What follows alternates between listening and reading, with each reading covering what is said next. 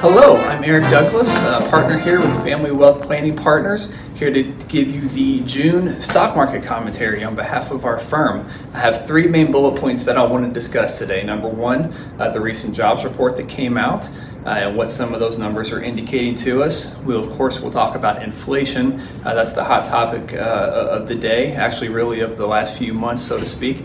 And of course, I do want to touch on one other thing real quick that I think is not really much of anything today, but certainly could become something over the next, probably over the next 6 months to a year. And that's the recent global corporate tax that was proposed at the recent G7 summit and is actually going to the G20 summit here in the next couple of months. So first, let's start with the jobs report. It was a little bit of a mixed bag of results. One economist I saw actually called it a Rorschach test, as a matter of fact, because he said depending upon everybody can see something different depending upon the way that they look at it. So the economy actually added about 559,000 jobs. However, that was actually well below the estimates that were out there of about 671,000. So at that rate, it would actually take about a year to fully recover from 2020's job losses. On the other hand, however, job growth did actually accelerate in the month of May. New payrolls also doubled from the month of April as well. So those are good things. However, on the bad side, the labor force actually shrank by about 53,000. That's actually fueling speculation that there is indeed a little bit of a labor shortage. So the workforce participation rate has remained flat since last summer. We are seeing continuing extended unemployment benefits. When you combine that with recent inflation, meaning businesses actually need to pay more to attract workers, even into lower level positions. I think a combination of these factors is probably really at fault for the lower than expected workforce participation rate. So we do see 25 states that are actually ending their participation in the enhanced federal unemployment benefits prior to the month of September. So over the summer, we'll see 25 states withdraw from that. We do think that that should be a little bit of a boost. That should help to encourage more labor participation over the summer. We'll see how much that helps to increase labor participation. We think all of that combined with historically high furloughed workers expecting to go back to work hopefully here in the near future, combined with childcare duties, as there are still actually a number of restrictions on some of those facilities throughout the country as some of those restrictions begin to dissipate and childcare becomes less of an issue. Hopefully some of these factors will lead to a greater increase in the labor participation rate. Let's move on to inflation. Now on the inflation side, the latest CPI, the latest consumer price index, shows inflation actually closing in on about 5% so far this year. That's actually a 13-year high. Inflation has not been that high since about July of 2008. So 13 years ago. So with such a sudden spike this year, it is actually expected to taper off a little bit over the summer, we think. Inflation actually sank last year during COVID quite a bit. Everyone was at home, people weren't spending as much money, so the demand actually shrank quite a bit. So we did see inflation shrink or sink quite a bit last year. We think that actually suppressed the true rate of inflation last year, and so I think we're just catching up a little bit. We think the reverse is set to happen is because inflation has increased so quickly. We hopefully think it will subside over the next few months. We think it's just when you think about a pendulum, right? We think it probably swung from one direction too far to the other direction, and hopefully it will settle somewhere in the middle over the next few months. So the question is how much inflation will subside.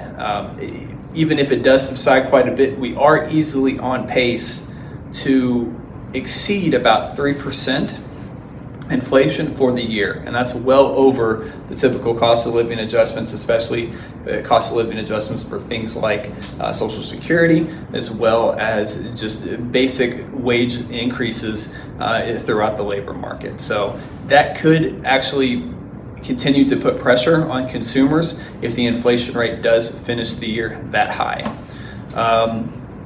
Right now, we think consumers are a little bit more tolerant of inflation because things are getting fully open, really for the first time in the past year and a half, which is a fantastic thing, of course.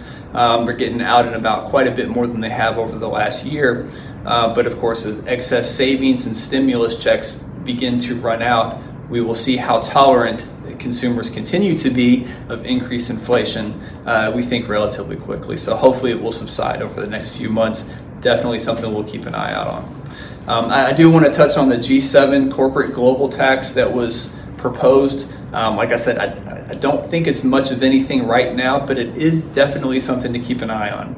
So the Group of Seven, which is a collection of the richest countries in the world, think the US, Britain, France, Italy, Germany, Canada, etc. The collective finance ministers for those respective countries collectively agreed to a global tax reform. Basically, the goal is to stop the race to the bottom on global corporate taxation.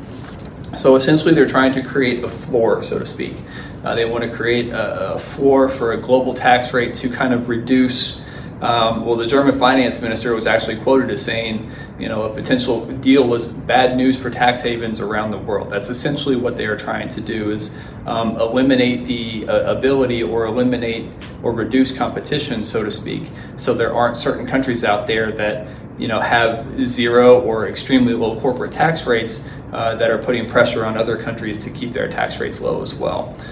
They're basically trying to create a unified corporate tax floor, so to speak. Like I said, these are very preliminary discussions. The framework of the deal is being taken to the G20. So if the G7 is the 7 of the richest countries, then we'll go to the G20. It's a little bit of a bigger, broader coalition of nations.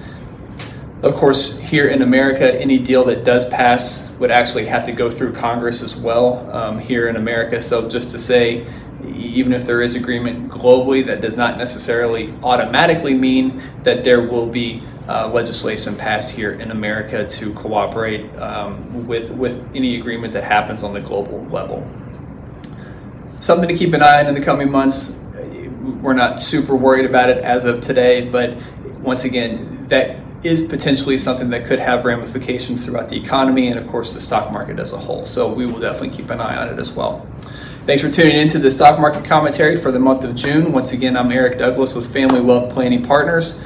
If you'd like to schedule a meeting with us to chat about this or any other topics, please feel free to schedule a meeting here on our website. We look forward to speaking with you soon. Thank you.